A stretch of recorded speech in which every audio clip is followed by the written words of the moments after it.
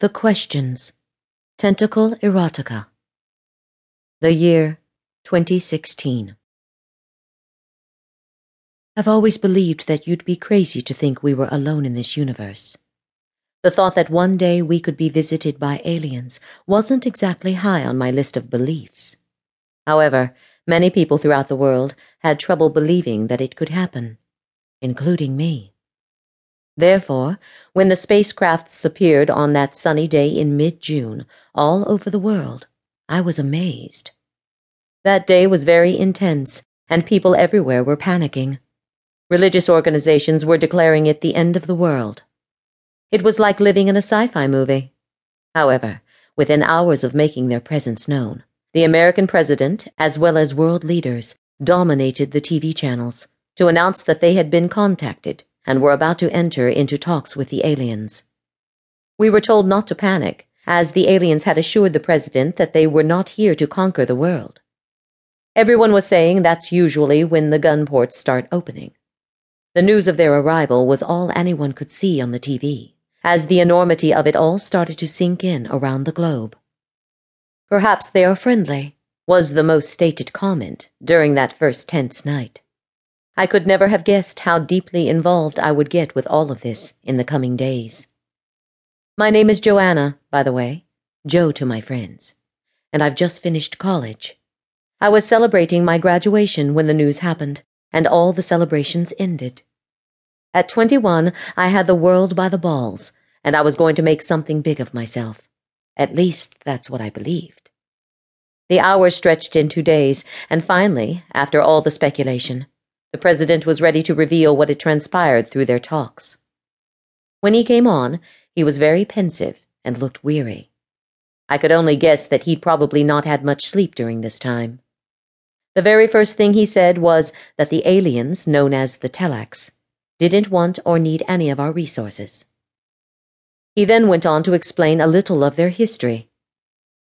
Just over 500 years ago, the Telax had a world war on their home planet, very similar to our own world wars. It was a time that nearly ended their civilization, but they overcame their differences and time marched on. However, one of the biggest consequences of their last war left their females sterile. They combated this with technology, and in some part were successful. However, that success was short-lived, as they discovered that a large majority of new females born couldn't produce any offspring. They turned to cloning, but this was at best a short-term plan. What they needed was a compatible host to regenerate their population.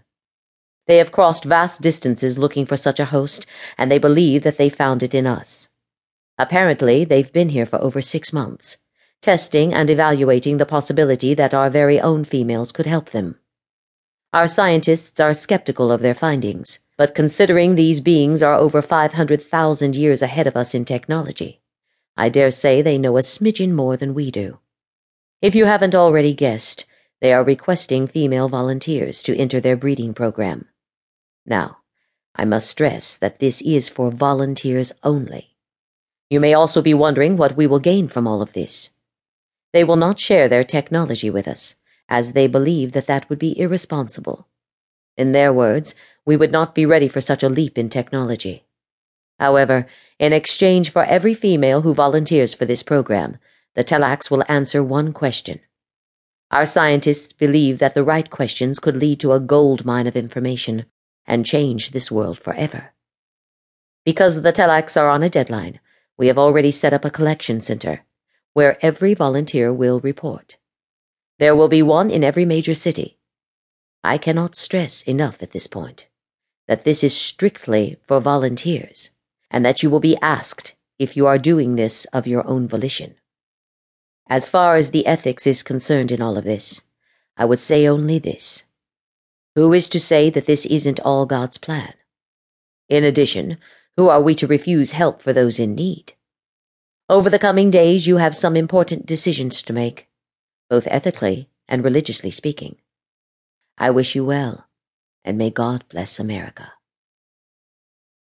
My family sat both amazed and shocked at this news. I, on the other hand, was very thoughtful.